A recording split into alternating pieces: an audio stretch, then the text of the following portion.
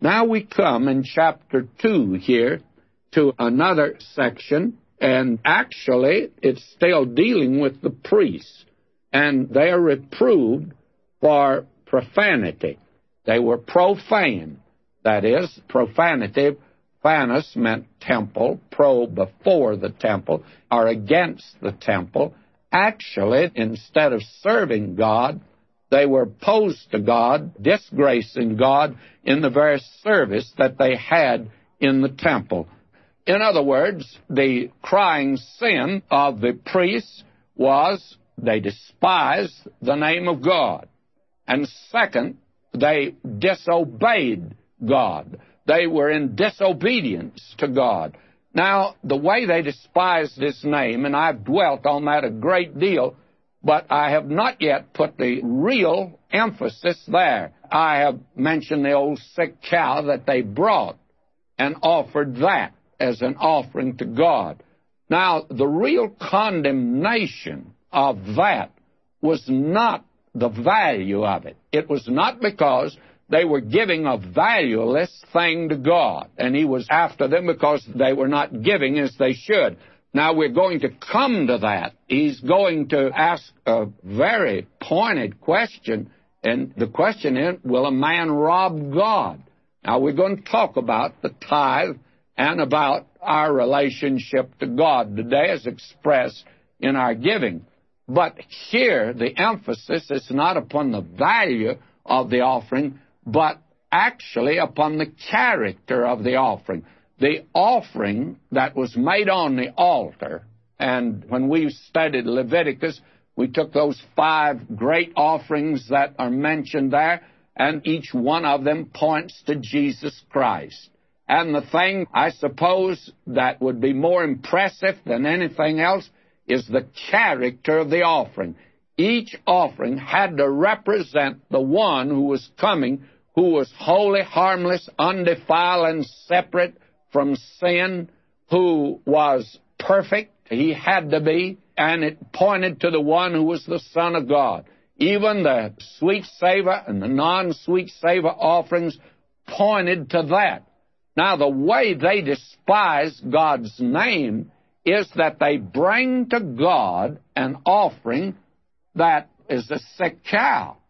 It's not perfect, and it does not point to the Lord Jesus Christ. And that was the thing. And it's the same thing today of making a great deal of Jesus Christ, calling Him a superstar. Well, the world can't forget Him, that's for sure. But they don't think rightly of Him. And until you think rightly concerning Him, you just happen to be wrong about everything else, because it's important. And when we don't think rightly of Jesus Christ, and we put Him down as He's been put down today in books and plays, and even in the liberal pulpit, you despise the name of God. And that is the reason that we hear so much that's given in a flip sort of way, like the devil made me do it. Well, the devil didn't make you do it. You got that old evil nature. Devil didn't make you do it. And the other one is, God will get you. No, He won't. Do you think He's running around today paddling little boys and girls? He is not. May I say to you, our God is a gracious God, and He judges sin, and He's going to judge sin. He is called the awful God. Well, what do you mean? That's awe-inspiring. It means reverent. He is the reverent God.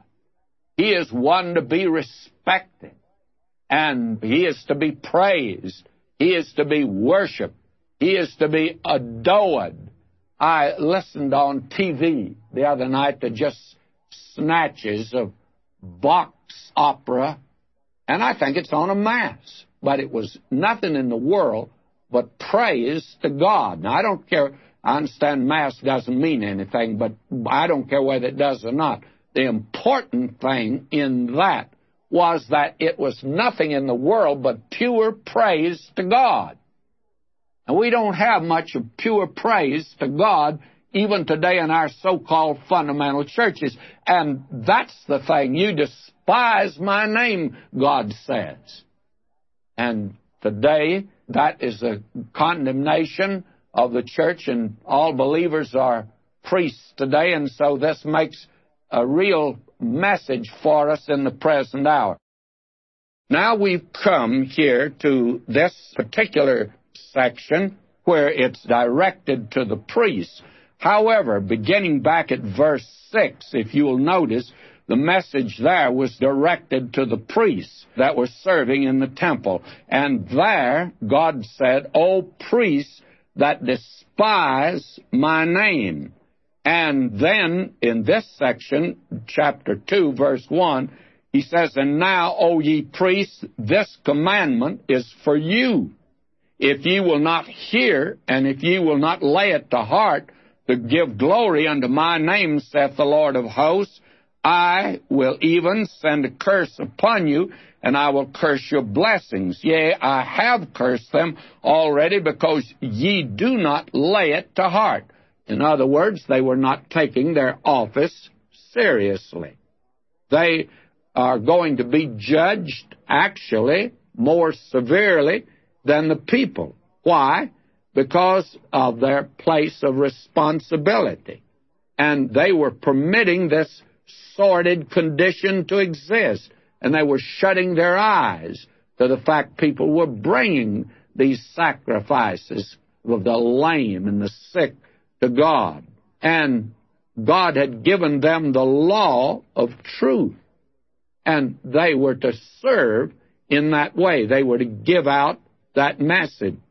I'll be very frank with you. I would rather be any person on top side of this earth. And will you hear me now? Because this is going to be a strong statement. I would rather be the worst sinner on this earth, whoever he might be, whether he's a gangster or a murderer or whatever he is. I'd rather be that sinner than to be a minister who goes into the pulpit and does not believe the Word of God and gives a pretense and puts on a performance and gives a few little pious platitudes. I would rather be the greatest sinner than to be that man, because God is certainly going to hold that man responsible. May I say to you, someone's going to say, that's too strong. Well, my friend, somebody needs to say that today. And I just happen to be the fellow that doesn't mind saying it. Now here, it's disobedience. It's disobedience. And now, O ye priests, this commandment is for you. But they've despised him. Now, I come down to verse 3. Behold, I will corrupt your seed. Now, what does he mean by that? Well, they were getting an abundant harvest at that particular time.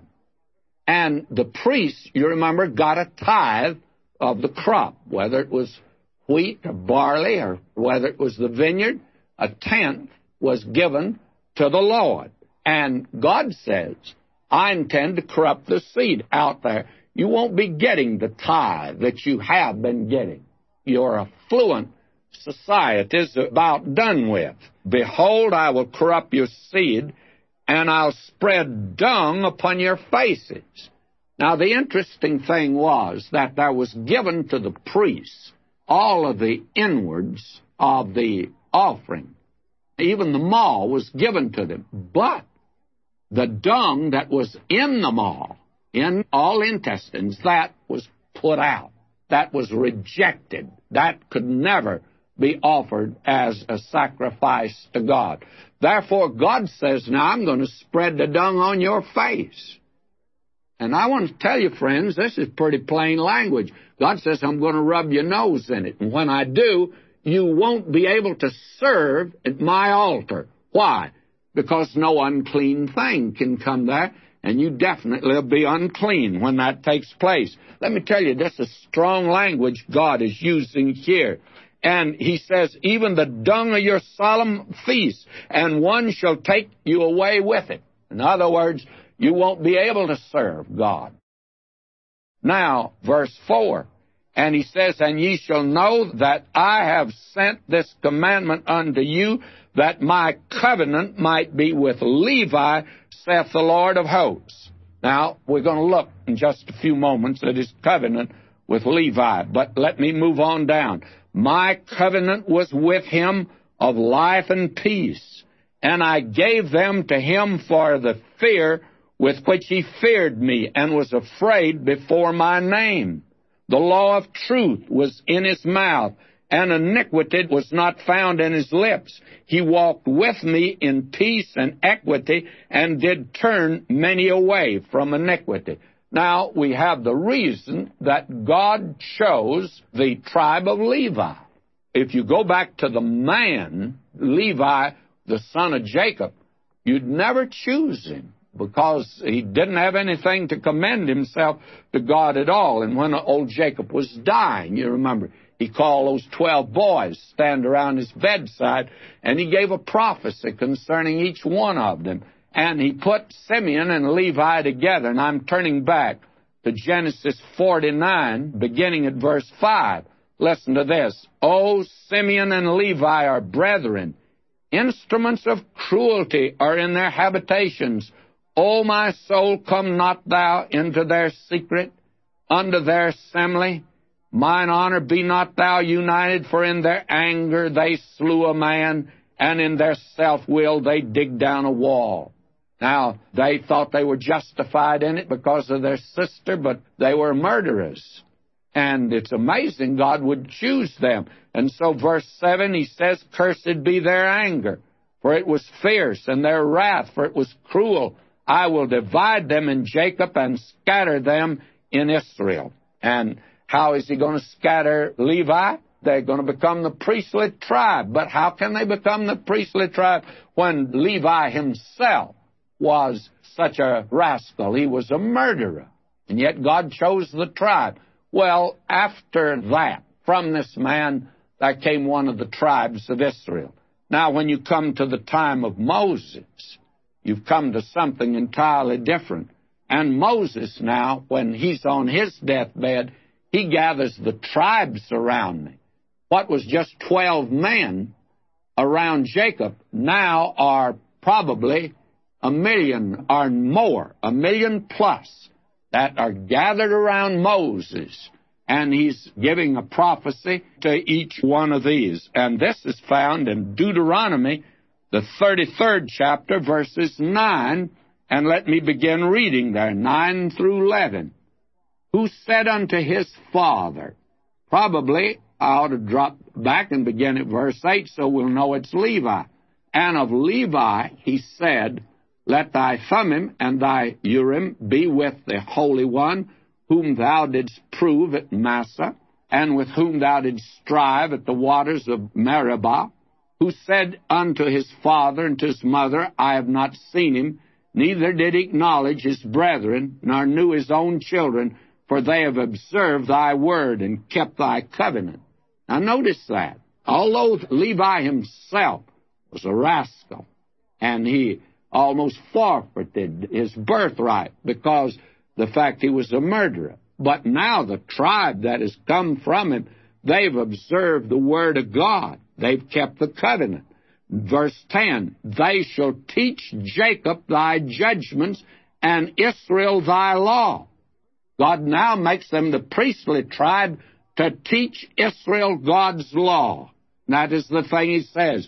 They shall put incense before thee. They'll make prayer for the children of Israel, and hold burnt sacrifice upon thine altar. And that sacrifice points to Christ. Bless, Lord, his substance, and accept the work of his hands.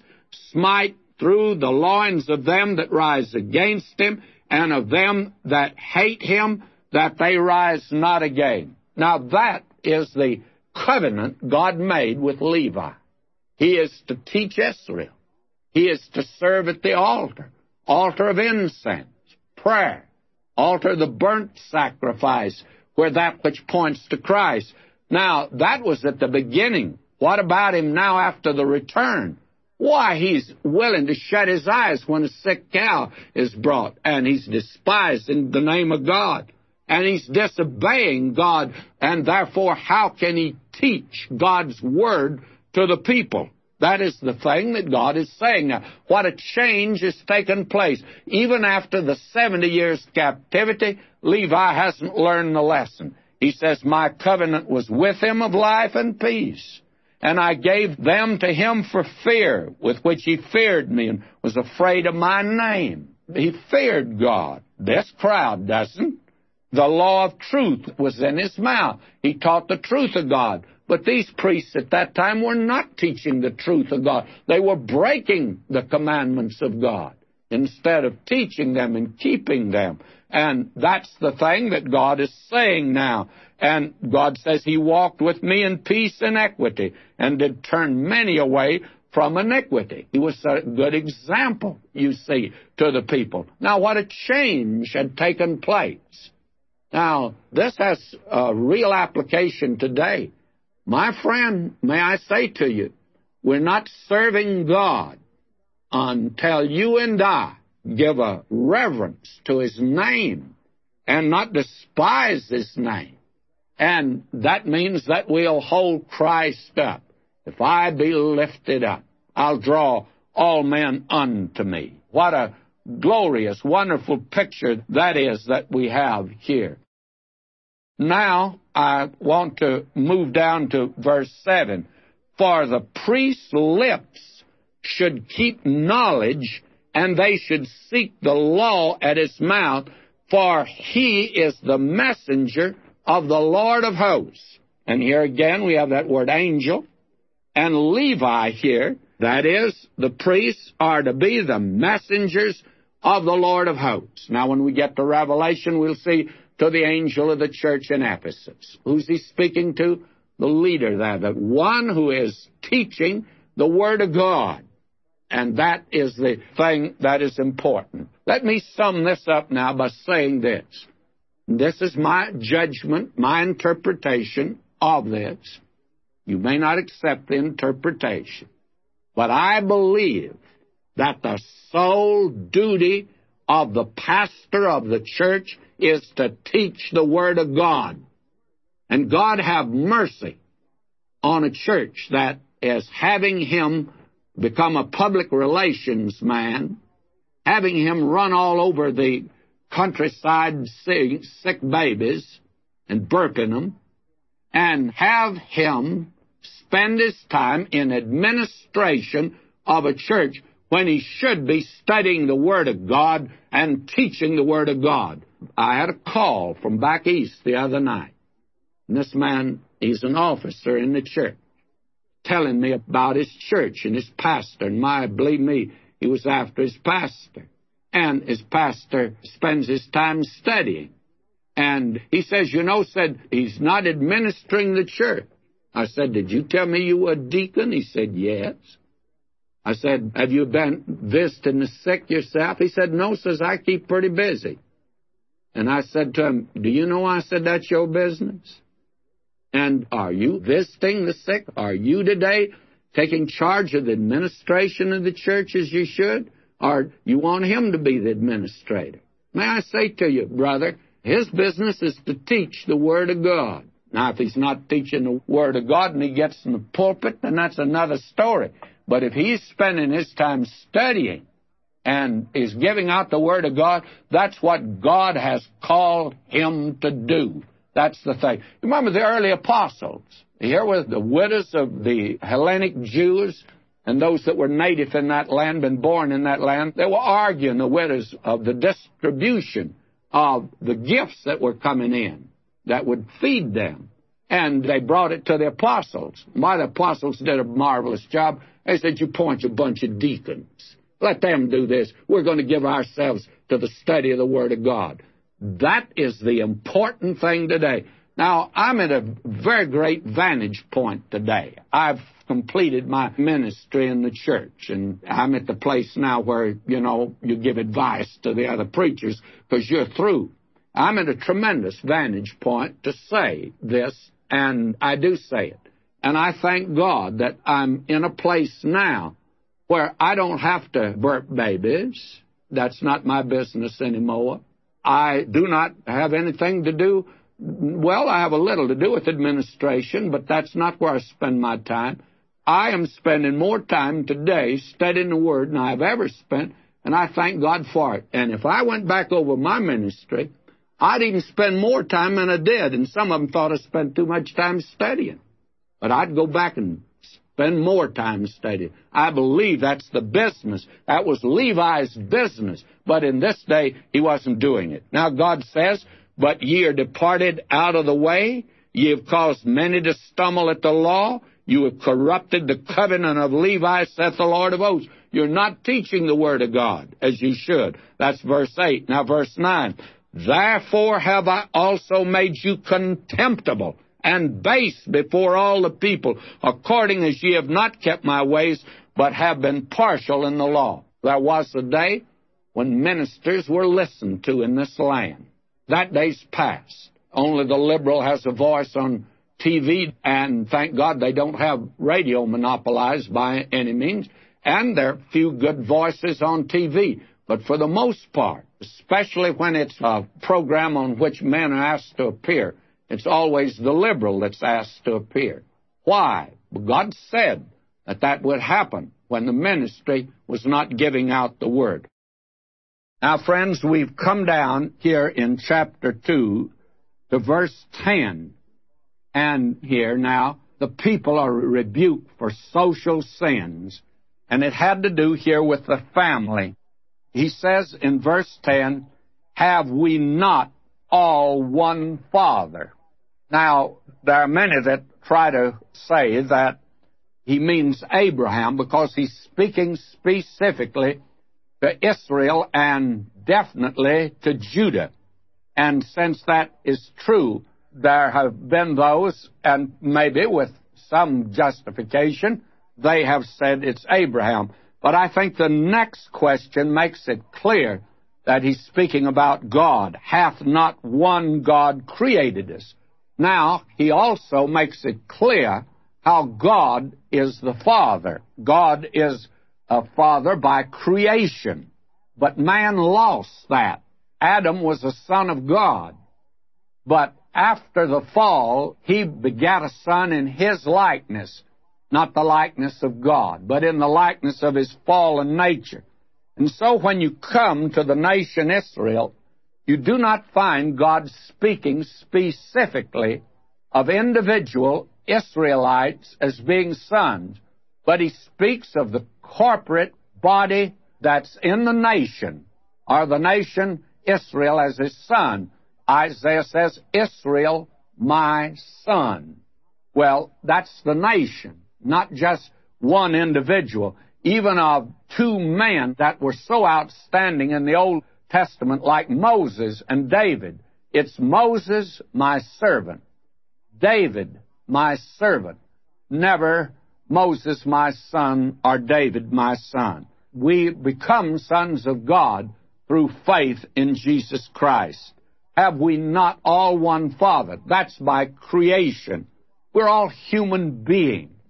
Now, that is something that is being greatly emphasized in the world today, and I think properly so. We're all human beings. I heard a man, definitely an unsaved man, on TV play that up, that we're all human beings, and we ought to show respect one for another and consideration. Well, that's true. As far as he went, that's entirely accurate. You're a human being. I'm a human being. And I should accord you the same rights and privileges and respect that I would like to have for myself. Have we not all one Father? Hath not one God created us? We are all a creation of God. Why do we deal treacherously, every man against his brother, by profaning the covenant of our fathers? Now, here they were, a chosen people, and they are breaking God's covenant, and they were dealing treacherously one with another. And not right with God, they're not right one with another. And that is certainly true of man today. I very personally have to say that a great many people that are unsaved today, I couldn't trust them. I wouldn't trust them. And unfortunately, I have to say, since I've been in the church for most of my life, there are a lot in the church that I would not trust, nor have I any confidence in them all. Why? They deal treacherously. And there is nothing that hurts the cause of Christ today more than a church fight and difficulty in the church, and the fact that believers are at each other's throats. How tragic that is. And I don't care how evangelistic the church might be. The witness is nil when they are at each other in a very terrible fight. He goes on here in verse 11, and he's very specific now. Judah hath dealt treacherously. We now know who he's talking about, the tribe of Judah and around Jerusalem. He says, Judah hath dealt treacherously, and an abomination is committed in Israel. Now, that's all the 12 tribes, and in Jerusalem, the capital. For Judah hath profaned the holiness of the Lord, which he loved. Now, God is holy, and he loves holiness. God doesn't love sin. He hates sin. Now, specifically, what's he talking about? And God will always spell it out. And hath married the daughter of a foreign god. Now, we've dealt with that. They were leaving their wives, and around them were these beautiful foreign girls, and they were marrying them. But these girls served a heathen pagan deity, and that brought into Israel, that brought idolatry into the nation. That's the way it got in at the beginning. That's the way that Balaam was able actually to curse Israel. He could not curse them. God would not permit it. But he was able to give Balak some very bad advice for Israel. He said, let the daughters of Moab marry the sons of Israel. And again, it brought judgment of God down upon them. And that, my friend, is something that carries all the way through the Word of God. And personally, I think that's what the 6th of Genesis means. I don't think that men and angels cohabited and produced some kind of a monstrous offspring, because angels neither marry, are given in marriage. And what you have here is a godless line. The sons of God, the godly line, looked upon the daughters of men. And again, it's the same old story. And it's the same old story today. I've been saying it in Southern California since 1940. And I get out of breath saying it, but I keep on saying it. And divorce keeps building up. Nobody's paying any attention to me, but I keep saying it. A believer and an unbeliever ought not to get married. Any girl or any boy that flies in the face of God's very definite, specific instructions and command in this connection is just flirting for trouble. And believe me, problems will be coming his way. And it always happens that way. It cannot be otherwise. Now, verse 12. The Lord will cut off the man that doeth this, the master and the scholar. Doesn't make any difference who he is. Out of the tabernacles of Jacob, and him that offering an offering unto the Lord of hosts. You see, it doesn't make any difference whether he's going through the ritual. If he continues to live in sin, that's the reason that the prodigal son was a son and not a pig. He one day said, I'm going to go home to my father. My father's not a pig. My father's up yonder in that beautiful white house, and I want to go home, have the nature of my father. And a child of God won't live in sin. Now, this man, I read that startling letter today, says I'm an officer in the church and I can't give up adultery. My brother, whoever you are, and he's signed it here. I'm not giving any names or any places other than it's Southern California, in the Los Angeles area, and that could take in so many that there's no reason why I shouldn't identify the geographical place. If you are God's child, you're going to get out of the pig pen.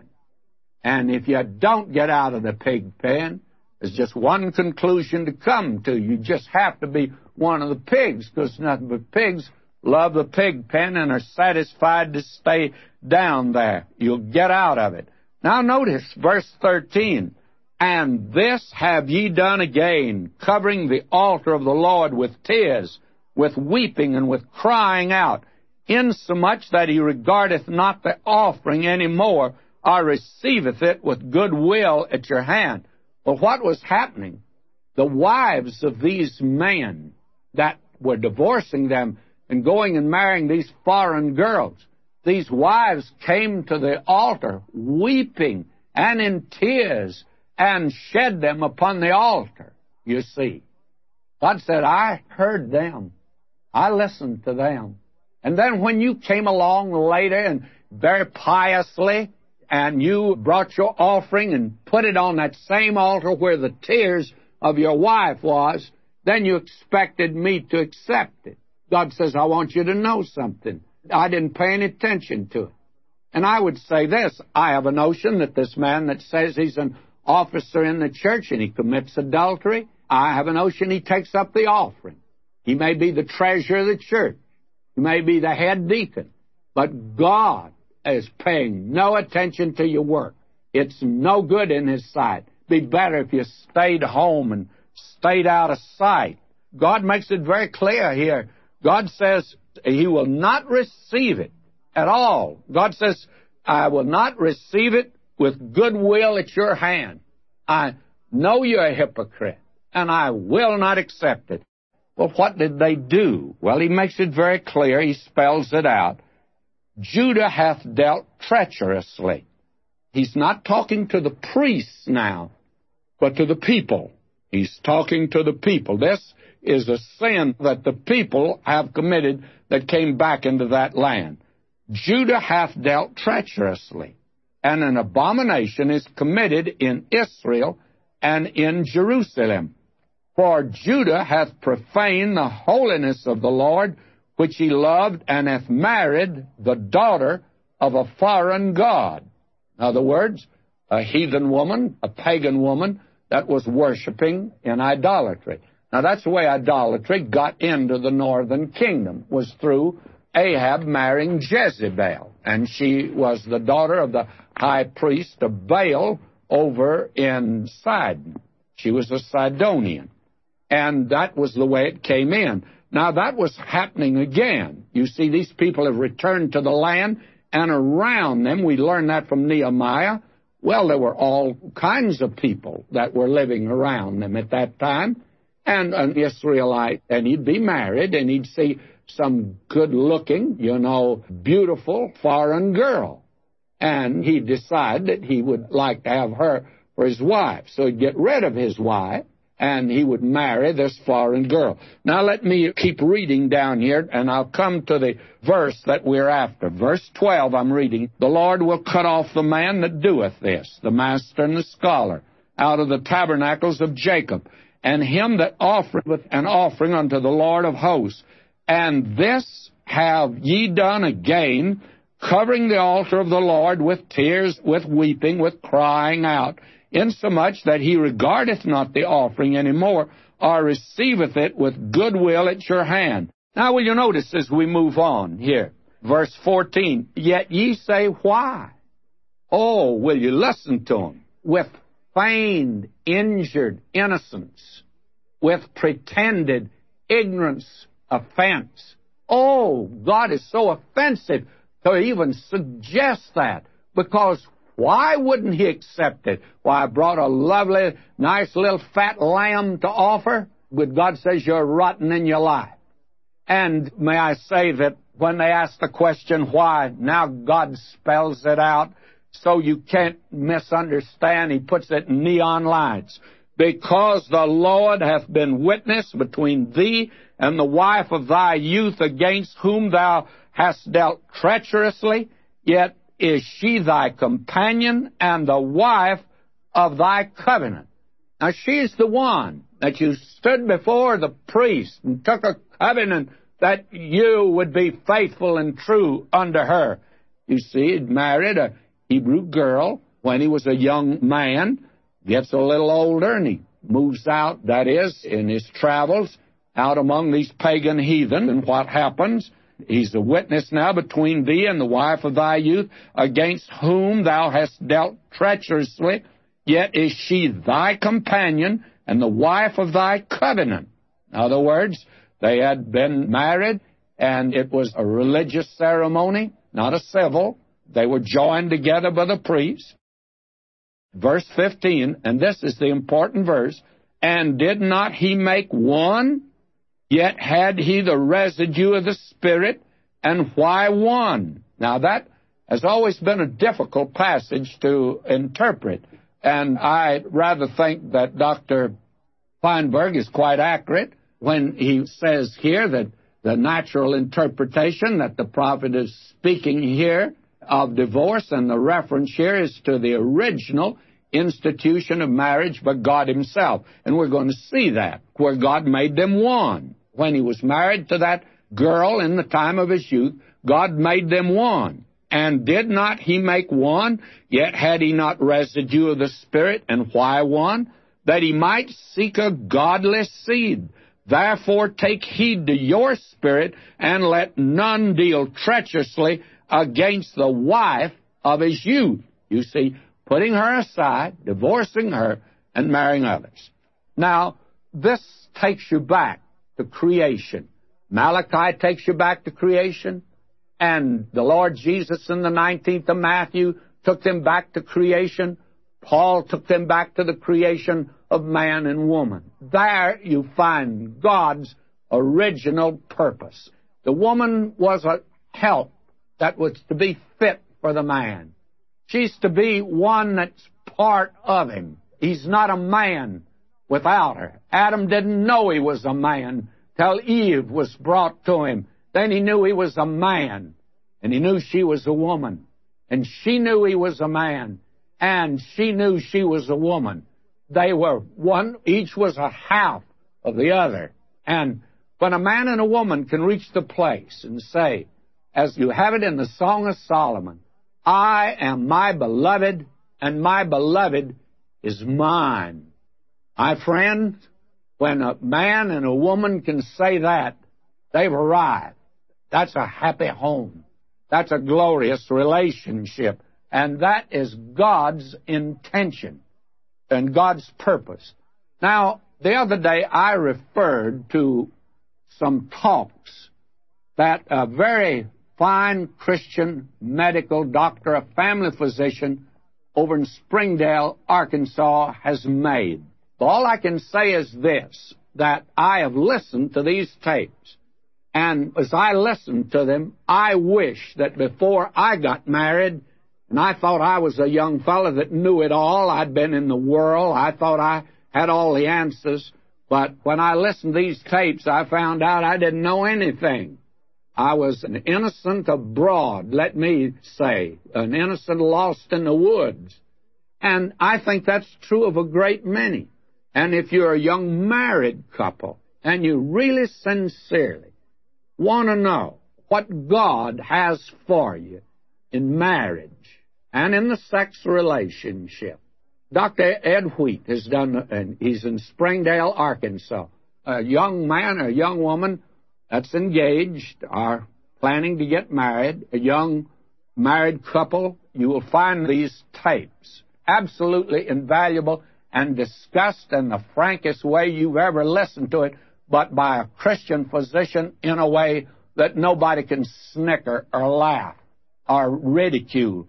This is something, it's the first time I've ever recommended anything like this, because I've never felt that the church should get into this field at all. But here's something you can't pass by. Now, let me continue on here. God said he made them one. He made them one. Made them one in the child, you see. Adam is a half, and Eve is a half. And together they made one. And believe me, before they got through, they had pretty much populated one spot on this earth, let me tell you. And did not he make one? Yet had he the residue of the Spirit. And why one? That he might seek a godless seed. You see, she had to be a help to him. She had to be like his. And that's the reason, young lady, you ought not to marry that young man unless he believes as you do, because actually you're supposed to go his way, and you're going to find it going rough if you're a child of God. And young man and our young woman, you may think you can win them over after you get married. Don't you know that before you get married, that's when you have your greatest influence? I tell you, a young fella in love, he'll just do anything to please the girl he's going to marry. But you wait till after he's married a while, he may not be so anxious to please her. So that if you can't win him before, you won't win him afterward, and you're in trouble, and I mean deep trouble. And did not he make one? Yet had he the residue of the Spirit. And why one? That he might seek a godly seed. For the sake of the family, in a home where there's divorce or where there was polygamy in the past, it's not a fit place to raise children. It's a difficult place. Therefore, take heed to your spirit. Let none deal treacherously against the wife of his youth. Now, God says, that was the one that I honored, and you have no right to break it on sinful grounds. That is, marrying these foreign women. To begin with, God had forbidden that. God specifically had put down His word, the law. They were not to marry out among the heathen. And you remember Nehemiah, when we studied Nehemiah, after he'd built the walls of Jerusalem, he had to return to his job back down in Media Persia, the capital. He served the king down there as cupbearer, but after he'd been down there for a while, he got a vacation. He came up, and he found that old Tobiah, the enemy of God, had moved into the temple. They'd cleaned out a storeroom, and the high priest had made an apartment for him because his son had married the daughter of old Tobiah. And you know what Nehemiah did? Nehemiah went in and pitched out all of his belongings and even the furniture and told him to take off. You say that's pretty rough and not very polite. No, but it sure did cleanse the temple. I wish to God we had laymen today that stood for the Word of God like that. This is terrific, friends. Now, what was God's ideal for man? And I'd like now to turn to Genesis, the 2nd chapter, verse 20. The Lord Jesus says, from the beginning it was not so. God never intended to have divorce, but because of man's sin, it is permitted. And somebody says, well, divorce is sinful. Sure it is. So is murder. But murder can get saved. In fact, one was dying on the cross next to Jesus. And he was saved. He was a thief also. Thief can get saved, and a divorced person can get saved. And this idea that when a person has been divorced and then gets saved, that they can't marry again. My friend, if they've committed murder or a thief, they can get saved and can marry again if they got the divorce before they were saved. And I think that's the thing that the Lord Jesus Christ certainly inferred. But now let's turn back. Genesis 2:20. And Adam gave names to all cattle and to the fowl of the air, to every beast of the field, but for Adam there was not found a help meet for him. Well, actually, among all the creation of God that was beneath man, none could take the place of what became later a wife. In other words, God created all other creatures by two. Now that which is above man, angels, certainly man could not find a mate among them. So man's pretty much alone. And I think God let Adam go through a long period of being alone to let him know that he needed somebody there, that only half of him had been really created at the beginning. Now, will you notice, he needs a help that's meet for him. No animal can take the place, and no angel can take the place, but he needs somebody like he is, and yet different. One that can help that's meet for him means a help that's fit for him, one that fits in. He's just a half, and you need another half to be put there together so they can be one.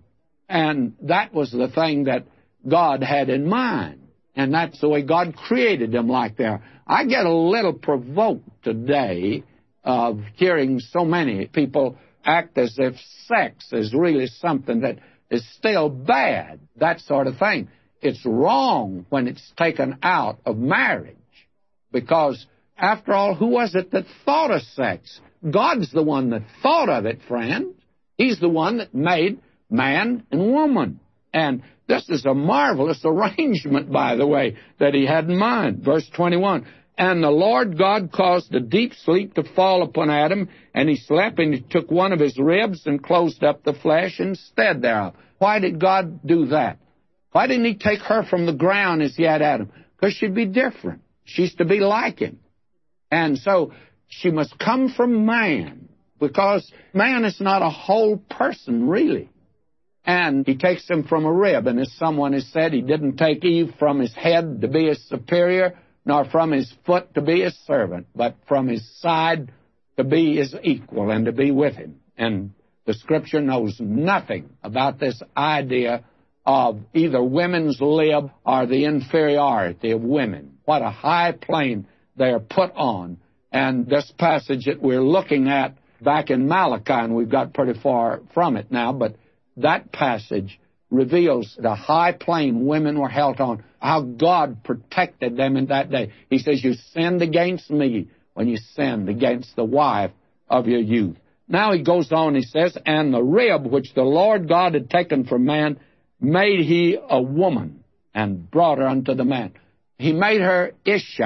Man was Ishi, just the other half of man. She must have been a beautiful thing. And God brought her and gave her to man. And I want to tell you, there's a marriage that God made and God blessed. There's a marriage made in heaven. And it's going to work. Now let's go back and see what Moses said way back when he gave the granting of divorce. And this is Deuteronomy, the 24th chapter, verse 1. When a man hath taken a wife, married her, and it come to pass that she find no favor in his eyes, because he hath found some uncleanness in her. He finds out she's not a virgin. He finds out he's been deceived. Why, that would be grounds for divorce.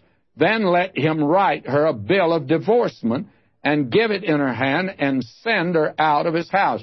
And I take it that was the ground. And they had made it so broad that if she burnt the toast, that would be grounds for divorce back in the days. And many of the rabbis were teaching that, just the slightest whim. But Moses didn't mean that. Moses meant if he found some uncleanness in her. She's not a virgin. She's not what she claimed to be. In other words, he'd been taken in. That would, of course, lead to trouble in the home, lead to fighting. Someone has said that puppy love always leads to a dog's life anyway. Well, let me read on. Verse 2, and when she is departed out of his house, she may go and be another man's wife. And if the latter husband hate her and write her a bill of divorcement, and she must have B.O. or something, if two of them are going to reject her, and write her a bill of divorcement, and giveth it in her hand, and sendeth her out of the house, or if the latter husband die, which took her to be his wife, her former husband, which sent her away, may not take her again to be his wife. After that she's defiled, for that's an abomination before the Lord. Thou shalt not cause the land to sin, which the Lord thy God giveth thee for an inheritance. In other words, that would be progressive prostitution. And you have that sort of thing today. We have them in Hollywood. I've heard of one recently that's been married and divorced 7 times. Well, that's just progressive prostitution. That's all that is. That's absolutely to ridicule the marriage vow altogether. Now, that problem, which was prevalent in Israel at that time, is prevalent in our contemporary culture. And we've certainly changed our viewpoint in recent years on this. And I suppose that divorce is one of the most controversial questions that any Bible preacher has to answer today. There's confusion as to what the Bible really says on this problem. And there is great difference and wide divergence of interpretation at this. In other words, friends, if I may use the common colloquialism of the street, this is a hot potato. And I want to say, first of all, that you cannot say that there are no grounds for divorce. I'm of the opinion that that is a position that's always been untenable, and that is the position that the church 100 years ago would have taken 100%, in spite of what the Word of God had to say. Now, the Lord Jesus made very clear two things. One was that Moses had permitted divorce because the hardness of the people, but that there was one clear-cut basis for divorce, and that was fornication. That is, unfaithfulness on the part of either the man or the woman. Now, I'm turning, of course, to that familiar passage now, Matthew 19, verse 3. Will you listen? The Pharisees also came unto him, testing him, and saying unto him, Is it lawful for a man to put away his wife for every cause? And he answered and said unto them, Have ye not read that he which made them at the beginning made them male and female, and said, For this cause shall a man leave father and mother, and he shall cleave to his wife, and they twain shall be one flesh. And he goes back to the original creation of man and woman. And that, my friend, is where we need to go to today, and we'll be going there in just a few moments. Now he says in verse 6 here of Matthew 19, Wherefore they are no more twain, but one flesh. What therefore God hath joined together, let not man put asunder. They say unto him, Why did Moses then command to give a writing of divorcement, and to put her away? He saith unto them, Moses, because of the hardness of your hearts. In other words, because of the cold, callous, sinful nature of man, divorce was permitted. And our Lord qualifies that. He suffered you to put away your wives, but from the beginning it was not so. Moses had made a broad basis for divorce, by the way. Now, verse 9. And I say unto you, whosoever shall put away his wife, except it be for fornication, and shall marry another, committeth adultery, and whoso marrieth her which is put away doth commit adultery. And it's quite interesting how the disciples followed up on that, and they said if the case of the man be so with his wife, it's not good to marry, if it's that strict. And he said unto them, All men cannot receive this saying, save they to whom it's given. And then he put down the liberty that we have, for there are some eunuchs which are born from their mother's womb. There are some men, some women, don't need to marry. It's not necessary for them to get married. It's not a sin to be single by any means. And he says, and there are some eunuchs which are made eunuchs of man. Daniel was one, and that was the custom in that day, especially in the harems. And they were made that, but that was done forcibly. And there be eunuchs which have made themselves eunuchs for the kingdom of heaven's sake. And there are men that for some cause, to serve Christ, to serve the church, have made themselves eunuchs. And if a man can do that and feels that's the way he should be led, I've known several preachers that have never married. I attempted in my ministry to follow one like that, and I decided I'd be an old bachelor all my life. I soon found out that wasn't for me. This is an area in which you have great liberty. But the important thing, Christ said that there was one ground, and that was fornication. Now, Moses had made it pretty wide, as we're going to see in just a moment. Now, Paul apparently makes it clear that this matter of fornication is covered in a problem that came up in the Corinthian church. And I'm going to turn to 1 Corinthians, the 7th chapter, and I wish I could deal with all of it, and I have, and that is on cassette tape and is available to anyone that wants to see it in detail. I take the position Paul had been married, his wife probably had died, and he did not get married again. And I think this passage makes it clear. He says that if a man finds he should marry, well, then he should marry. That's the point. Now he says, verse 10 of 1 Corinthians 7, and unto the married I command, yet not I, but the Lord. Let not the wife depart from her husband. That is, when she's married to an unsaved man. When they married, they were both pagan and heathen, and she got converted. And it could be the other way around, the man would get converted. And he says, but, and if she depart, let her remain unmarried, or be reconciled to her husband, and let not the husband put away his wife. Now, because he gets saved, and his wife is not saved, is not a reason for putting her away at all. That is, provided he didn't marry an unsaved person when he was saved. But to the rest speak I, not the Lord. If any brother hath a wife that believeth not, and she be pleased to dwell with him, let him not put her away. Now, the pagan woman would say, well, I'm not a Christian as you are. If you want to go and meet with the Christians, that's fine. I love you, and I want to stay with you. And Paul says that arrangement is all right. And he says, verse 14, for the unbelieving husband is sanctified by the wife, and the unbelieving wife is sanctified by the husband, else were your children unclean, but now are they holy. But if the unbelieving depart, let him depart. I would assume that he means if the unbelieving wanted to leave and say, I don't like this arrangement, and leaves, whether he goes out and gets married or not, or she goes out and gets married or not, in a situation like this, I would assume that the man or woman would be free to marry again. Let me drop down to verse 15 again. But if the unbelieving depart, let him depart. A brother or a sister is not under bondage. What bondage? The marriage vow in such cases. But God hath called us to peace. And I believe that that simply means this, that God has never asked any man or woman to live in a hell in a home. Never.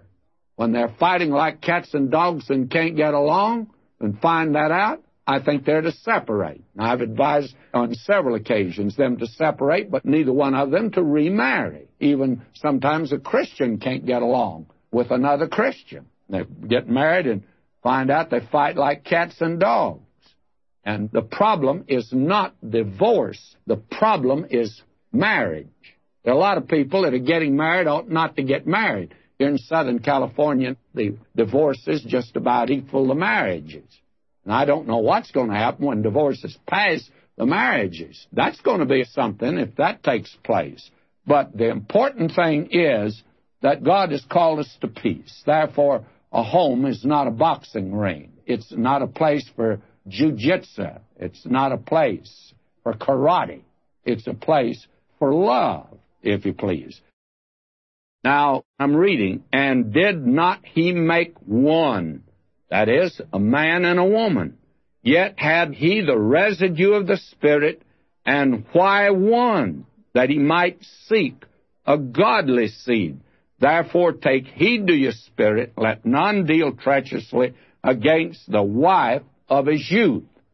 Now, God says that he has rejected all their offering because of the fact they were wrong in the family. They had put aside the wife of their youth in order that they might marry these heathen women, and that was the purpose of it. The Lord Jesus put down one very definite, specific reason for divorce. And that reason, as well as any others, because of the hardness of the hearts of men and women, because of sin that's entered the world. And then Paul makes it clear that when a believer and unbeliever, now you see the Lord Jesus was not speaking into that situation. He's speaking to a people who were all of the same race, all supposed to be worshiping the same God. But now, Paul said, for the benefit of the Corinthians, because some of you over there got converted and you were already married, what should you do? Well, if the unbeliever will stay with you and you can make a home where there'll be peace and happiness, continue. But if that's impossible and the unbeliever walks out on you, then you're not bound. And for that reason, divorce would be permitted. Now, this passage in Malachi is the longest passage that you have in the Old Testament on the subject of divorce. God made not a broad basis for it under the law, as we looked at that in Deuteronomy 24.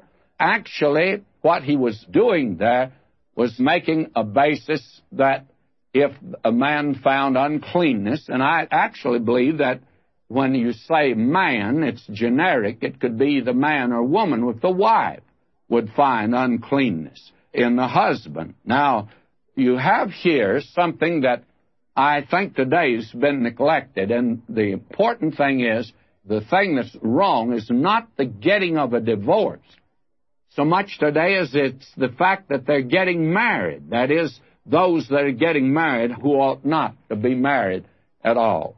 Now, in this connection, I have a letter that came from Philadelphia, Pennsylvania, and I want you to hear this because it's marriage that has to be made right, or the divorce naturally is the thing that's in the future. They ought not to get married. It's not that they ought not to get a divorce. I'm reading. I was able to listen to your broadcast for the first time in months today. What a tremendous blessing. I never thought I'd miss that southern rasp until the station you were on was canceled.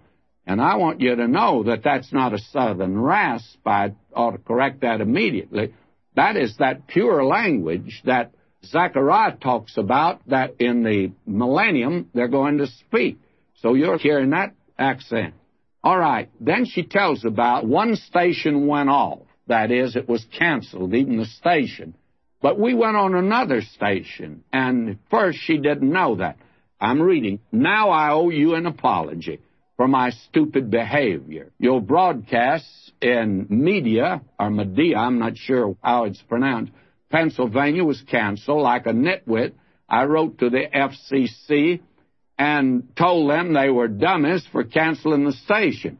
I wrote to you complaining and asked that other listeners write to the FCC. How very foolish.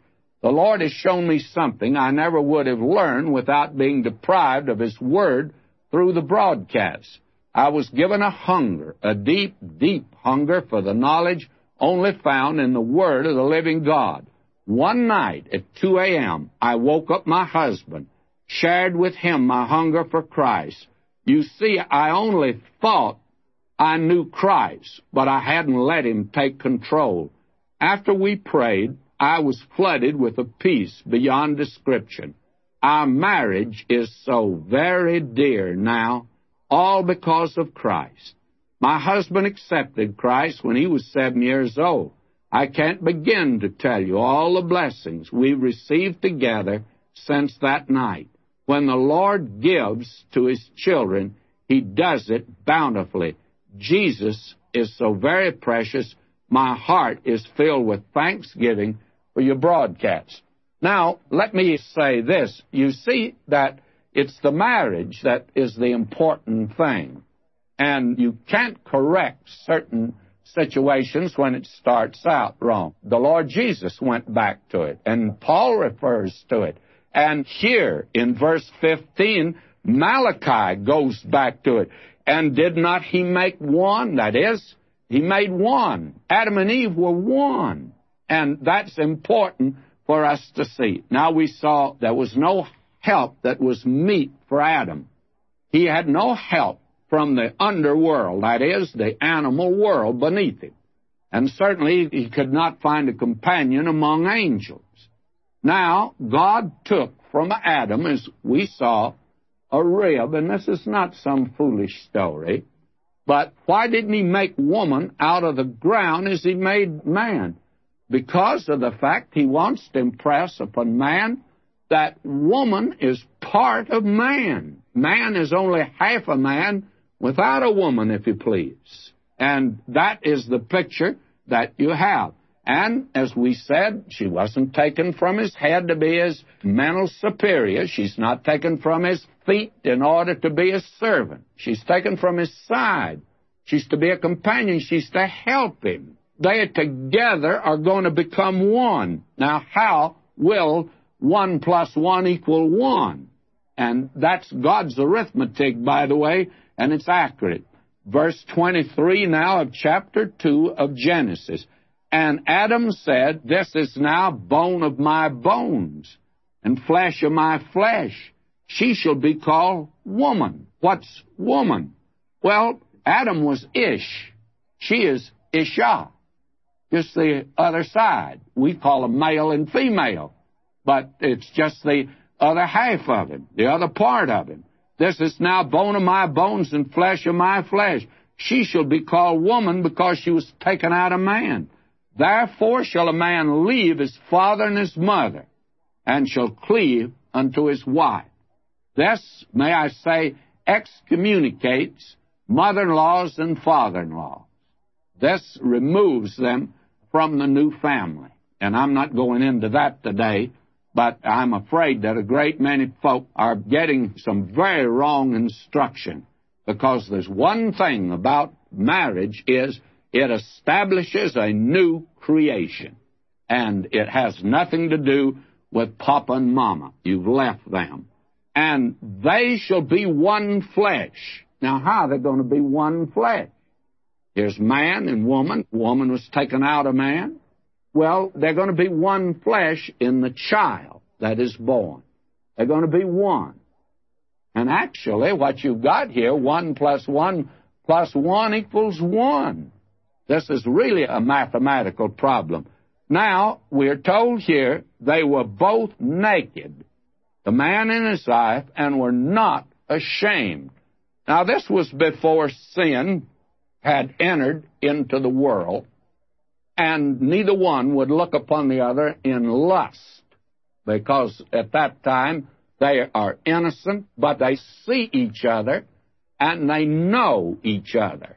And externally, they certainly knew each other. They did not look upon each other in a lustful manner. But here is a man and a woman, and he looked upon her with tenderness and love. That's exactly what Paul says in Ephesians. And she looked upon him in respect and love. In other words, she could truly say, this is the man for me. And the important thing is, the creation of Eve made Adam a man, and the presence of Adam made Eve a woman, all man.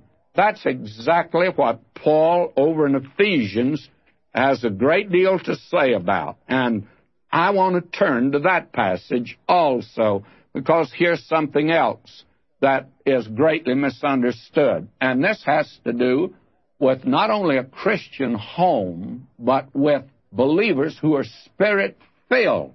Because he begins all of this, be not drunk with wine wherein is excess, but be filled with the Holy Spirit, giving thanks and so on, speaking to yourselves in psalms and submitting yourselves one to another. Now he says, wives, submit yourselves unto your own husbands as unto the Lord. And that does not mean obey. He's not talking about obedience here at all. He's talking about she's to respond to man. She's the other part of man. But for the sake of headship, the husband is the head of the wife. Why?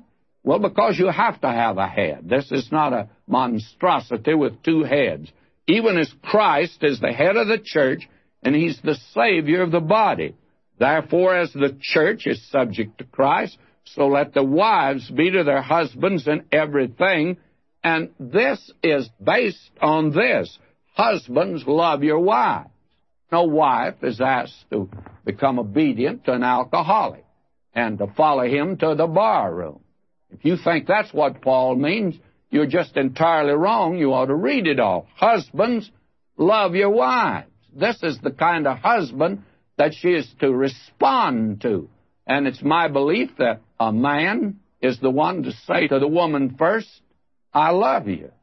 And when he says that, then she's to respond, I love you. And that leads me to say this. There's no such thing as frigidity in women. That is certainly misunderstood, because if she has the right husband, she'll respond to the right man that gives her the right treatment and is her husband in the Lord. Husbands, love your wives, even as Christ also loved the church and gave himself to it. I believe young people today need lots more instruction than they're getting, and they don't need it in the public schools, because the only thing that is glorified there is sex. I can recommend the medical doctor, a family doctor, over in Springdale, Arkansas, by the name of Dr. Ed Wheat. He's a personal friend of mine, and he has some cassette tapes that he has made as the advice he gives to young people. And it's one of the most thrilling that I've listened to, and I can recommend that very highly to young couples either going to get married or after they get married. Now, verse 16, for the Lord, the God of Israel, saith that he hateth putting away. For one covereth violence with his garment, saith the Lord of hosts. Therefore take heed to your spirit that you deal not treacherously. One of the loveliest things in the Old Testament was that when a man married a girl, why, he took his garment, outer garment, and put it over her. That meant that he was going to protect her. You remember that lovely thing in the book of Ruth? Ruth was a widow, and according to the Mosaic law, she had to claim Boaz as her kinsman redeemer before he could act. He could not ask her to marry him. She had to claim him. And so Naomi, who was a regular matchmaker, sent her down there to the threshing floor. Says, now you go down there. And when that man, together, the whole families were there, they had a big religious ceremony, says when he lies down there, his feet sticking out from the wheat and all the other men lying around like spokes in the wheel protecting that pile of grain that was there that they'd thrash, she says to her, you lie down there. And then when he waked up in the morning, he was cold, that desert country, he wanted to know who in the world it was that was way down there, her feet stuck down toward his feet. And his cloak was gone. And she said to him, put your cloak over me. In other words, she's asking him for his protection as the kinsman redeemer. In other words, to marry her.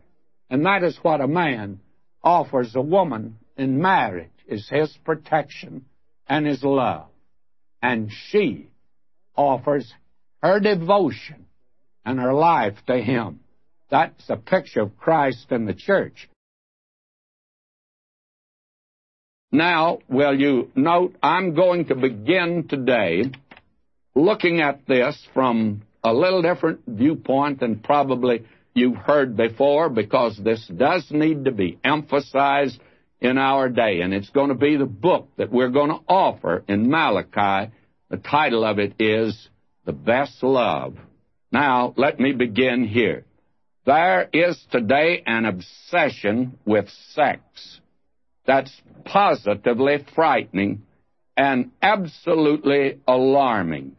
You need only to consult contemporary literature to recognize this. In a leading British paper not long ago, this statement was made. Popular morality is now a wasteland, littered with the debris of broken convictions. And it was Judge Barron of the Superior Court of Massachusetts who said, at too many colleges today, promiscuity among students is a dangerous and growing evil. And then the Billy Graham paper Decision had an editorial way back in 1964, I guess it was. And by the way, these quotations go back that far, but here it is. So our young people go riding down the high road to hell in an atmosphere that would make any self-respecting animal sick to his stomach. And no one thinks that matters are as bad as they seem. And that is a tremendous statement and a good one, by the way. And an outstanding Christian writer in America says, but where are the compelling external cries to match the inner voices of the soul, which at times murmur darkly and other times clamorously that all is not well, that wayward feet are treading the way of wrath, the path of judgment. Then he goes on to say, the answer is not simply in passing more laws. It's to be found in regeneration by the Spirit, who alone can set men's souls on fire with a divinely sent thirst for greater purity, both for the individual and for the body politic. Apart from such spiritual burning and purging, men sink beneath the weight and corruption of their own sin. Now, this goes back to about 1965, these quotations, but there are other voices being lifted in alarm. But all about us are the advocates of this erotic cult that falsely claim that all of this emphasis on sex is a signal of a new, broad-minded, and enlightened era. The facts are that there's nothing new about it. Furthermore, it does not mark the entrance upon abundant living. On the contrary, it's characterized the demise of all decadent and decaying civilizations. Egypt, Babylon, Greece, and Rome, to name but a few. The sex symbol marks the decline and fall of many a great and noble people. It's part of the death rattle of a fading nation. The French Revolution marked the departure of the glory of France, and it was during that time that a prostitute was placed on an altar in worship. The excuse for paying this abnormal attention to the subject given by these purveyors of filth and licentiousness is that a blue-nosed generation of the past put the lid down on it. The false charge is made that the Bible and the church have frowned upon the subject of sex until it's taboo today and can only be whispered in secret. They go on to place the blame of present-day marriage failures and the increase in divorce on the gross ignorance of young people. If they only knew more about this fascinating subject, this crowd counsels, there would be success in marriage. And may I add that this is the tragedy of it. It's true that our Pilgrims and Puritans were blue-nosed. They were probably a little extreme. I'd certainly agree to that, and I wouldn't want to go back to that period. But this present generation hasn't found the solution to this at all. And after all, the Bible doesn't go with either crowd. I do not think that the Puritans had a Bible basis for it. As I said last time, who was it that thought of sex? It wasn't Hollywood, and it wasn't this crowd. They think they've originated it. God is the one that started all of this, my friend, and he wanted to put it on a holy basis. And this crowd, they play upon the fact that we Americans do not like censorship, and therefore they should be free to say and publish what they choose. Well, these modern Pied Pipers of Hamelin are leading the younger generation into a moral morass of debauchery with dirty sex books and pornographic literature. They give the impression that you must be knowledgeable of this lasciviousness and salacious propaganda to be sophisticated and suave and sharp. You ought to know about Arthur Miller's Death of a Salesman and the Tropic of Cancer and Fanny Hill. The Bible of this group is Playboy magazine. These filthy dreamers have flooded the marketplace and the schoolroom today with this smut and depravity, so much so that a modern father said recently, "It's not how much shall I tell my son, but how much does he know that I don't know?" In spite of all this new emphasis on sex, the divorce courts continue to grind out their monotonous story of the tragedy of modern marriage in ever-increasing number. Now, a knowledge of the physical may have its place in preparation for a happy marriage, but it is inadequate per se to make a happy home, and it gives a perverted and abnormal emphasis which does not belong there. Dan Bennett, in a column recently, said, One of the troubles with the world is that people mistake sex for love, money for brains, and transistor radios for civilization. Well, that's the problem of the hour. Now, the Word of God treats the subject of sex with boldness and frankness and directness, as we have seen. It's not handled as a dirty subject, and it's not taboo nor theoretical, but it's plain and theological, if you please. The Bible is straightforward, and it deals with it in high and lofty language. And that's the reason we're spending time here with Malachi, because God lays it on the line for these people. And that's part of the reason they'd gone into captivity, and it's part of the reason they've been scattered. I think it's time, therefore, that God's heard. I feel that the pulpit is long overdue in presenting what God has to say on this subject, but to keep it on the right plane.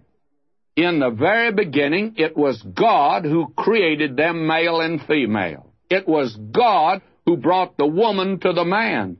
And I'd like to add this. He did not need to give Adam a lecture on the birds and bees. God blessed them, and marriage became sacred and holy and pure. And my friend, it's the only relationship among men and women that God does bless down here. He promises to bless no other. He says that if marriage is made according to His plan, He'll bless it down here, and there will be happiness. God wants His children to be happily married. He has a plan and purpose for every one of us if we'd only listen to Him. Now, friends, I want to refer to a verse of Scripture here. That's Revelation 2:4. Nevertheless, I have against thee that thou hast left thy first love. Now, the church in Ephesus is the church at its best. It's never been on a higher spiritual level since then. It's difficult for us in this cold day of apostasy to conceive of the lofty plane to which the Holy Spirit had brought the early church in its personal relationship to Christ. The believers in the early church were in love with Christ. They loved Him. And 5 million of them sealed their love with their own blood by dying as martyrs for Him. I've made a little change, as you will notice, in the translation here of Revelation 2:4, and I want to make another change. The word for first love is proton in the Greek, and it means best. It's the same word that the Lord Jesus used in the parable of the prodigal son, so-called, where the father put on the son the proton robe, that is, the best robe. And to the Ephesian believers, Christ is talking about the best love. To the church on its high plane, into which a coolness was creeping, Christ says, Nevertheless, I have against thee that thou art leaving, not have left, but you're leaving your best love. Salvation is a love affair. The question that the Lord asks all of us is, do you love me? He's not asking, are you going to be faithful? Are you going to the mission field? Are you going to give? Are you going to do something? He's asking, do you love Him? Then He'll tell you that you're to obey Him, and there'll be something for you to do. He's not asking, how much are you going to give? It's very clear. He said, if you love me, keep my commandments. And we love Him because He first loved us. Now, the second book I ever wrote was on the little book of Ruth. My reason for writing it was to show that redemption is a romance. God took the lives of two ordinary people, a very strong and virile man and a very beautiful and noble woman, and He told their love story. In that story, God revealed to man His great love for him. It was a way to get this amazing fact through to us. Salvation is a love affair. In Christ's last letter to the Ephesian church, here in Revelation, He sounds a warning. We do not quite understand this, but I go back 30 or 40 years to His first letter to these believers, written through Paul. We call it the Epistle of Paul to the Ephesians. In this epistle, he discussed this matter of marital love and compared it to the love of Christ for the church. This has been one of the most misunderstood passages in the Word of God. Now, I gave it last time. Listen again today. Wives, submit yourselves unto your own husbands as unto the Lord. That's Ephesians 5:22. Now, there's been a natural resentment against this on the part of some, especially very dominant women, and that's gone on for years. And the women's lib would oppose it. But to resent this is to miss the meaning that is here. Submission is actually for the purpose of headship in the home. It's not a question of one lording it over the other. It's headship for the purpose of bringing order into the home. But in addition to this, it reveals something else that's quite wonderful. The husband is the head of the wife, even as Christ is head of the church, and he's the Savior of the body. The analogy, you see, is to Christ and the church. Christian marriage down here, if it's made under the Lord, is a miniature of the relationship of Christ and the church. Christian marriage is an adumbration of that wonderful relationship between Christ and the believer. Christian marriage and the relationship of Christ and the church are sacred. Now, will you listen to me very carefully? The physical act of marriage is sacred. It's a religious ritual. It's a sacrament. I do not mean a sacrament made by the church, nor is it made by a man-made ceremony. But it's a sacrament that is made by God Himself, one which He sanctifies, and He says that this relationship is to reveal to you the love of Christ for your soul. Therefore, the woman is to see in a man one to whom she can yield herself in a glorious abandonment. She can give herself wholly and completely and find perfect fulfillment and satisfaction in this man because this is the man for her. And that is what he's talking about in Genesis. Spurgeon had something to say about this, and let's listen to him. She delights in her husband, in his person, his character, his affection. To her, he's not only the chief and foremost of mankind, but in her eyes, he's all in all. Her heart's love belongs to him and to him only. He is her little world, her paradise, her choice treasure. She's glad to sink her individuality in his. She seeks no renown for herself. His honor is reflected upon her, and she rejoices in it. She will defend his name with her dying breath. Safe enough is he where she can speak of him. His smiling gratitude is all the reward she seeks. Even in her dress, she thinks of him and considers nothing beautiful which is distasteful to him.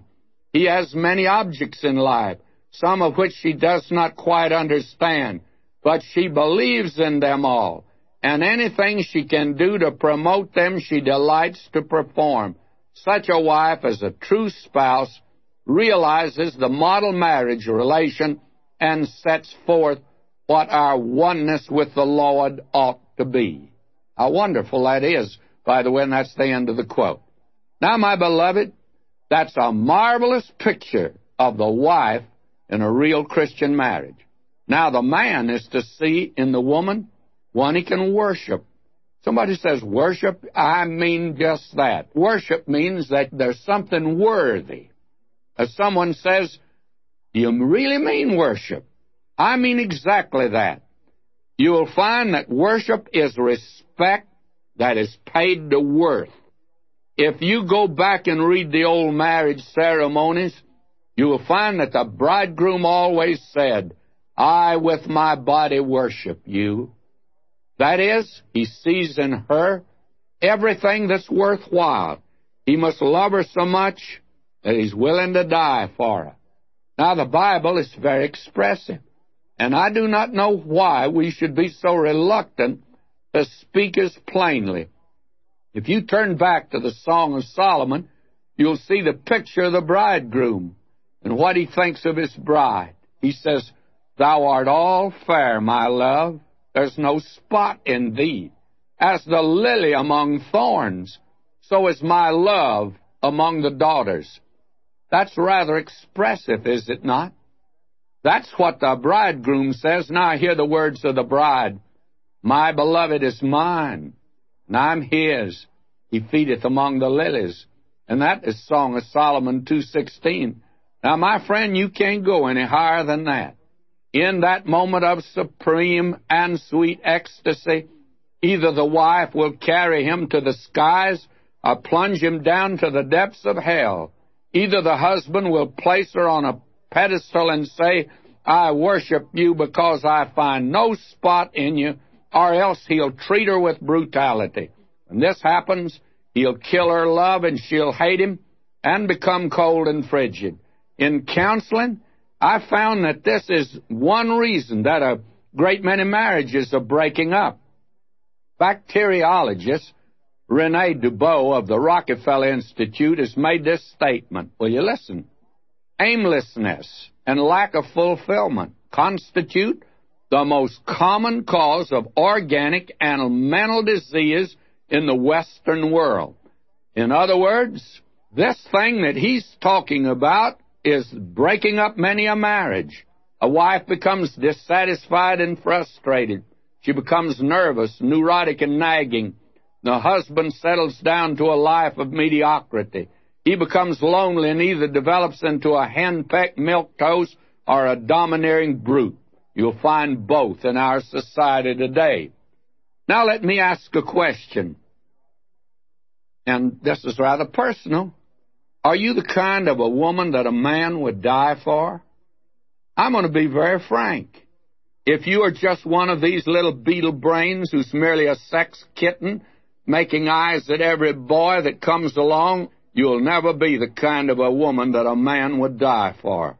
If you do not have beauty of character, if you do not have nobility of soul, you will be but a flame without heat, a rainbow without color, and a flower without perfume. The Word of God deals with that outward adorning. And do not misunderstand, the Bible does not militate against it.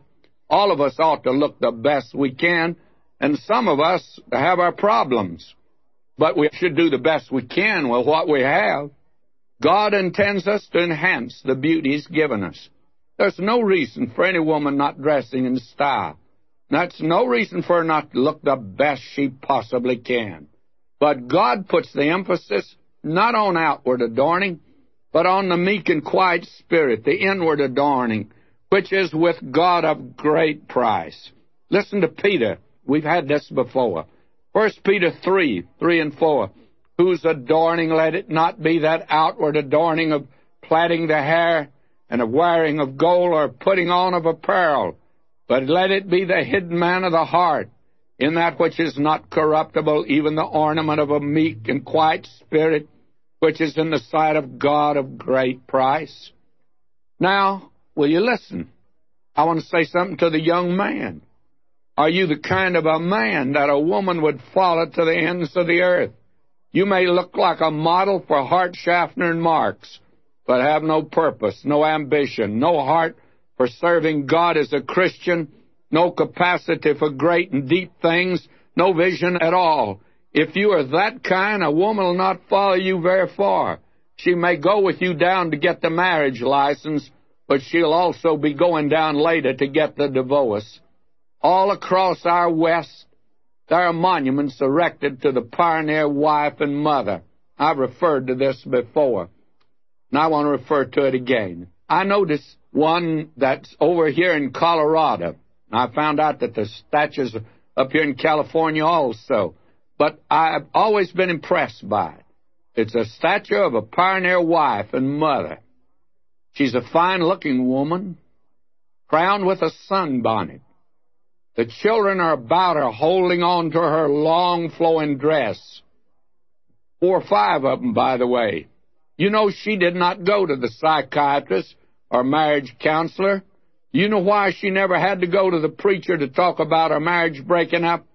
Because one day a man came to her and said, I'm going west to build a career and home. Will you follow me? And she said, I will. And she learned that this man would stand between her and danger.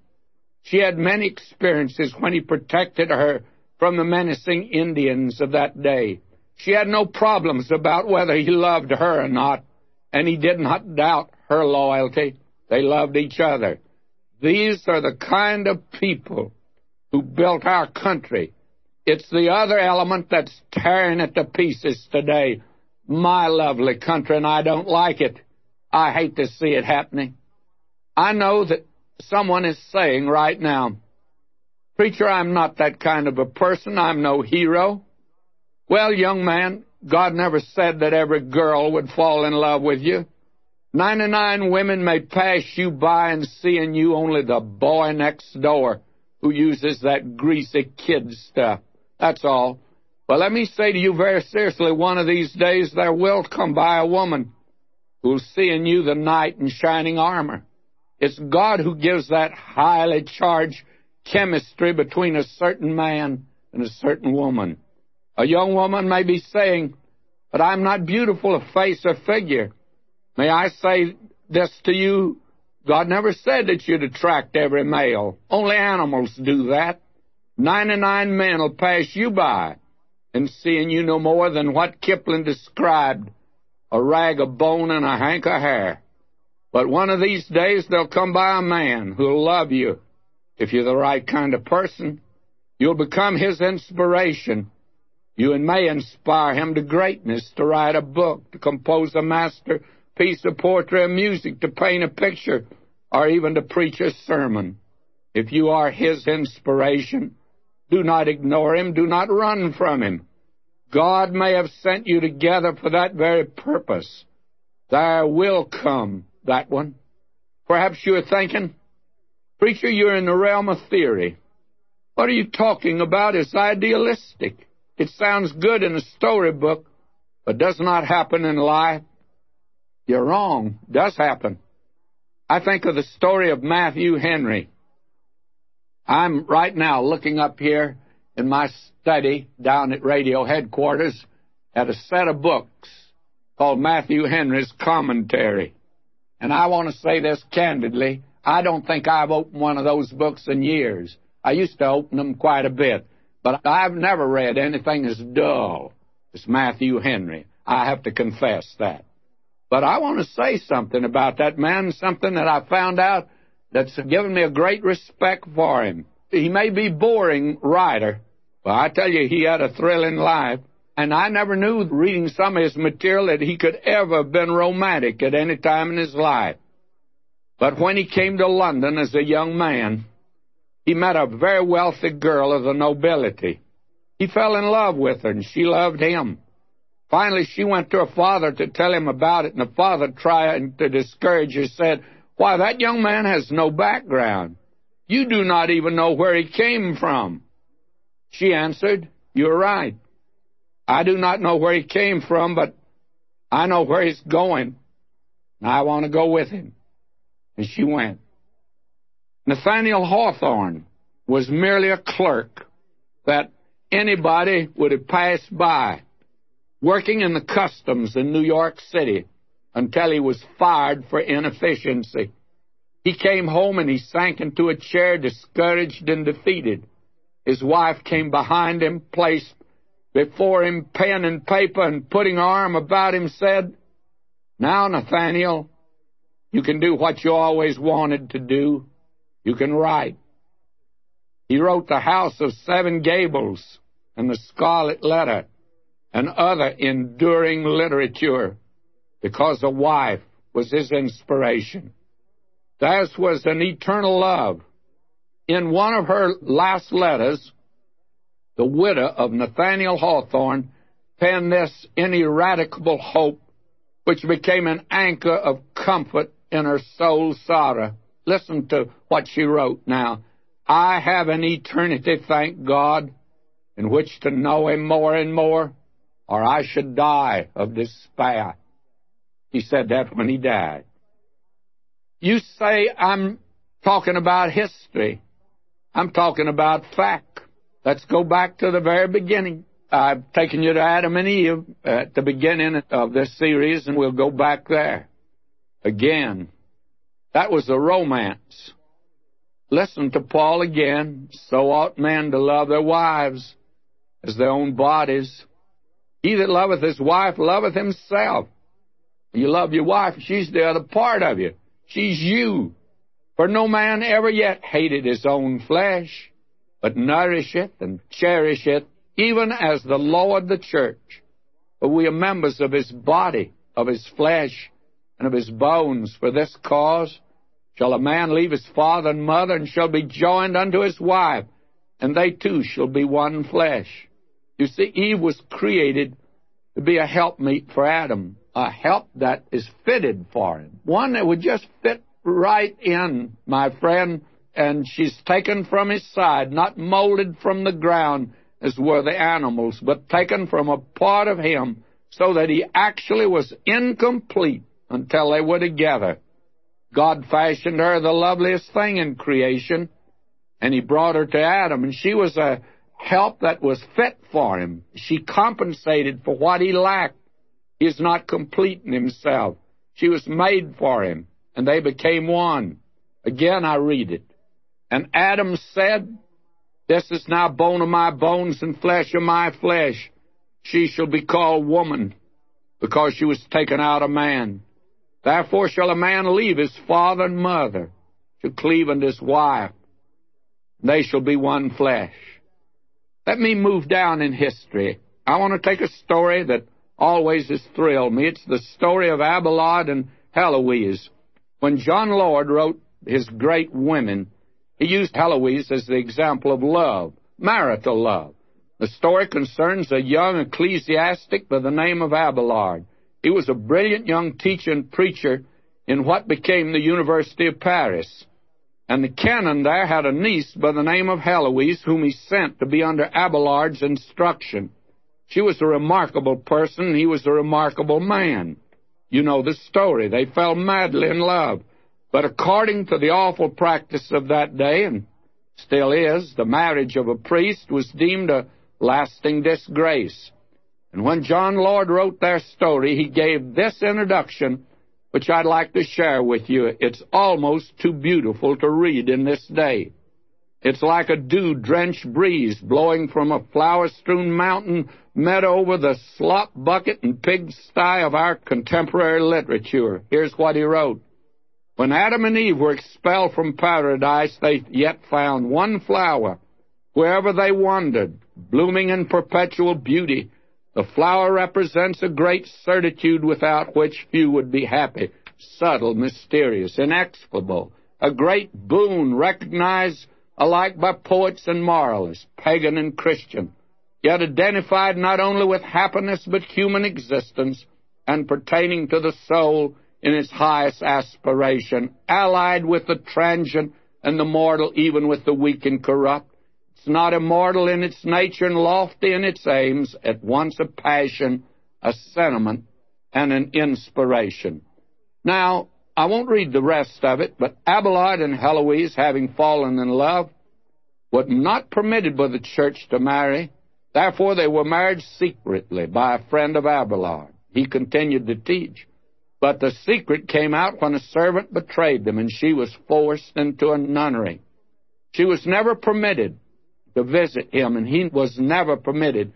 He was 20 years older than she was, and when he was dying, he asked that he might be with her, that she might attend him.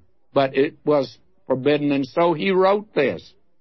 When it pleased thee, O Lord, and as it pleased thee, thou didst join us, and thou didst separate us. Now what thou hast so mercifully begun, mercifully complete, and after separating us in this world, join us together eternally in heaven. And may I say, friends, that it's my personal belief that if you have a wife that you love or a husband that you love, they're not given in marriage in heaven. You got married down here, but there's no reason in the world why you can't be together throughout eternity. That's something to think about. Friends, verse 17 in chapter 2 is actually where we left off last time. And the first few verses in chapter 3 give the answer to it, that is, God's answer to it. And in verse 17, God says to them, having concluded this section on the social sins which relate to the family and divorce being the cancer that was gnawing at the vitals of this nation, and it'll destroy any nation, and we could not be an exception, I'm sure. Verse 17, God says, "Ye have wearied the Lord with your words. Yet ye say, In what way have we wearied him?" Again, may I say, this is this feigned injured innocence of these people. They pretended ignorance offense. They're offended that God would dare say this of them, and because they're so entirely ignorant of their sin. And so the thing is this, they say, "In what way have we wearied him?" Well, God has an answer. He has an answer to all of our problems. You'll note here that this is the fifth sarcastic question of the people to God's charge of their phony and pseudo-worship. If they were bored with religion, so is God. His reaction is, "You make me tired. Yet ye say, Wherein have we wearied him?" Contemptuously and impudently, they contradict God. God lays it on the line, and He tells it as it is. Will you notice what He says here? He says, "When ye say, Everyone that doeth evil is good in the sight of the Lord, and He delighteth in them," or where is the God of judgment, or the God of justice? Now, they were the ones that introduced a new morality in their day. You see, there was a new morality in Noah's day, and it's been introduced from time to time. We have a new morality in our day, and it's very similar to that of the past. In fact, it's so much like it that this thing is becoming monotonous in the history of man. Every now and then he comes up with the idea that he's come up with something new, and that is that each person is to do his thing his own way. No one's to interfere with him. He's to have his liberty, and he's to follow Freudian psychology, and using, again, the common colloquialism of the street, is to do your thing. That's the important thing. So what they're saying here is this: where is the God of judgment, or the God of justice? And they say that everyone doeth evil is good in the sight of the Lord. And believe me, how they're maligning the character of God.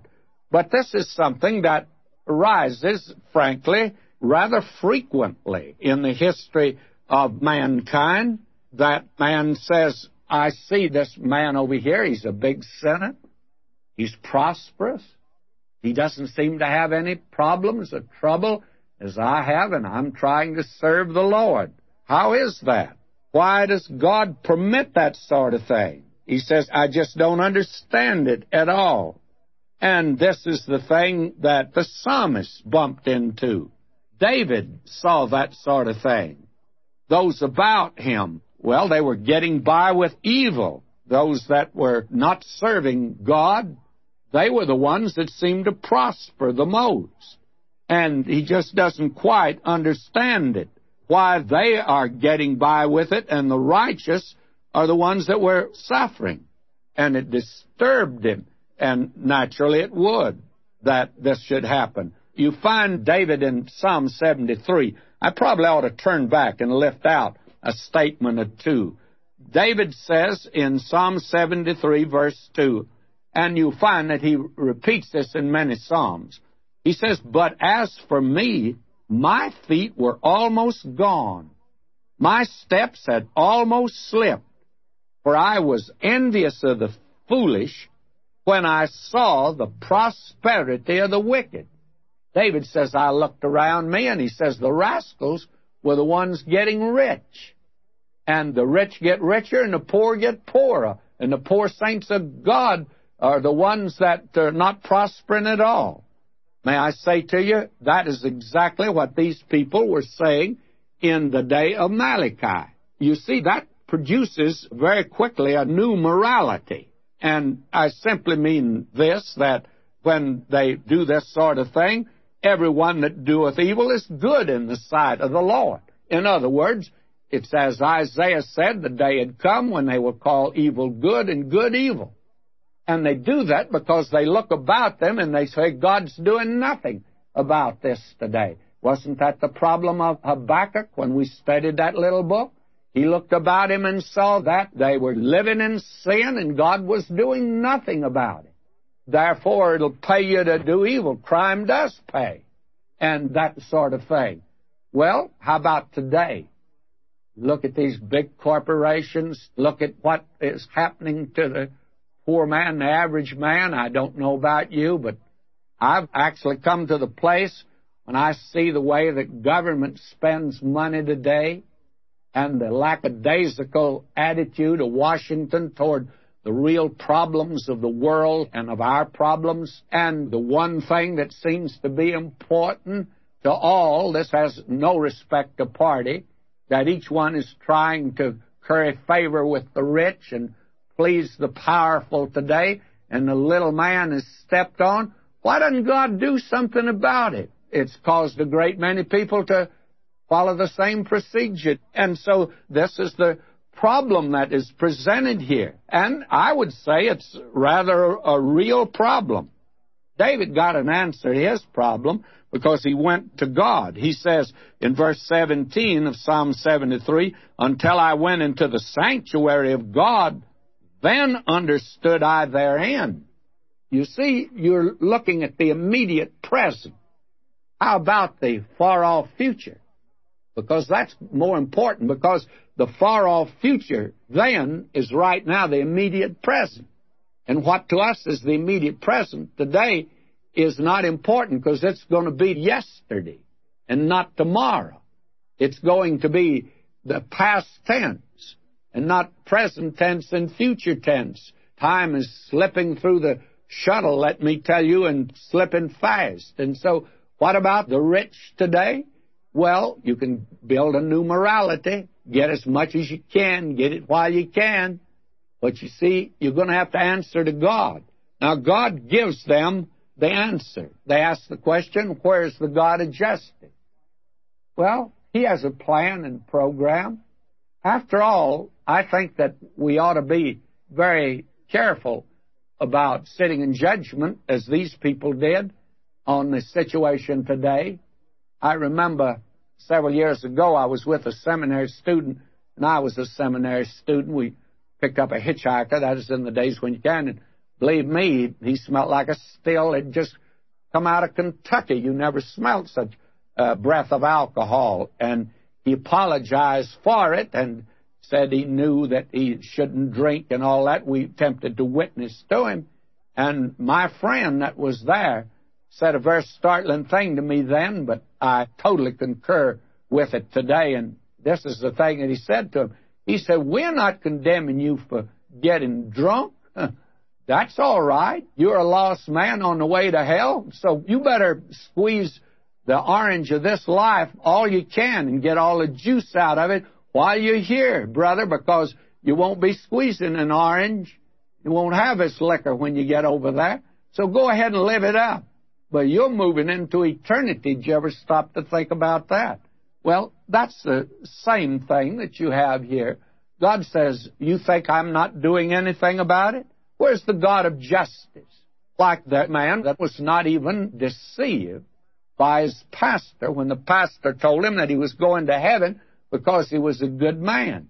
Well, that man's a good man, and this daughter of his is kind enough to compare me to him, and I don't think that I'd compare to him at all in any way whatsoever. But if he was like I am, then I can say this: he knows in his heart he was a sinner. And when he came to Christ, he knew that he needed a Savior.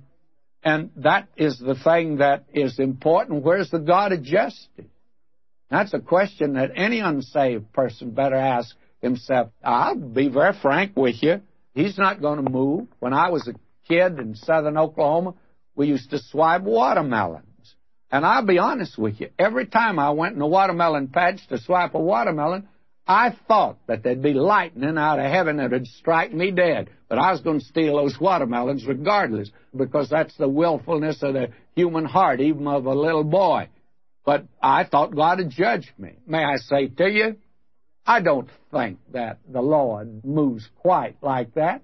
although we see instances of it when judgment against an evil work is not executed speedily, and because of that, the writer of the Proverbs says, the hearts of man just continue to go on in wickedness. They say, I got by with it, I'll keep on getting by with it.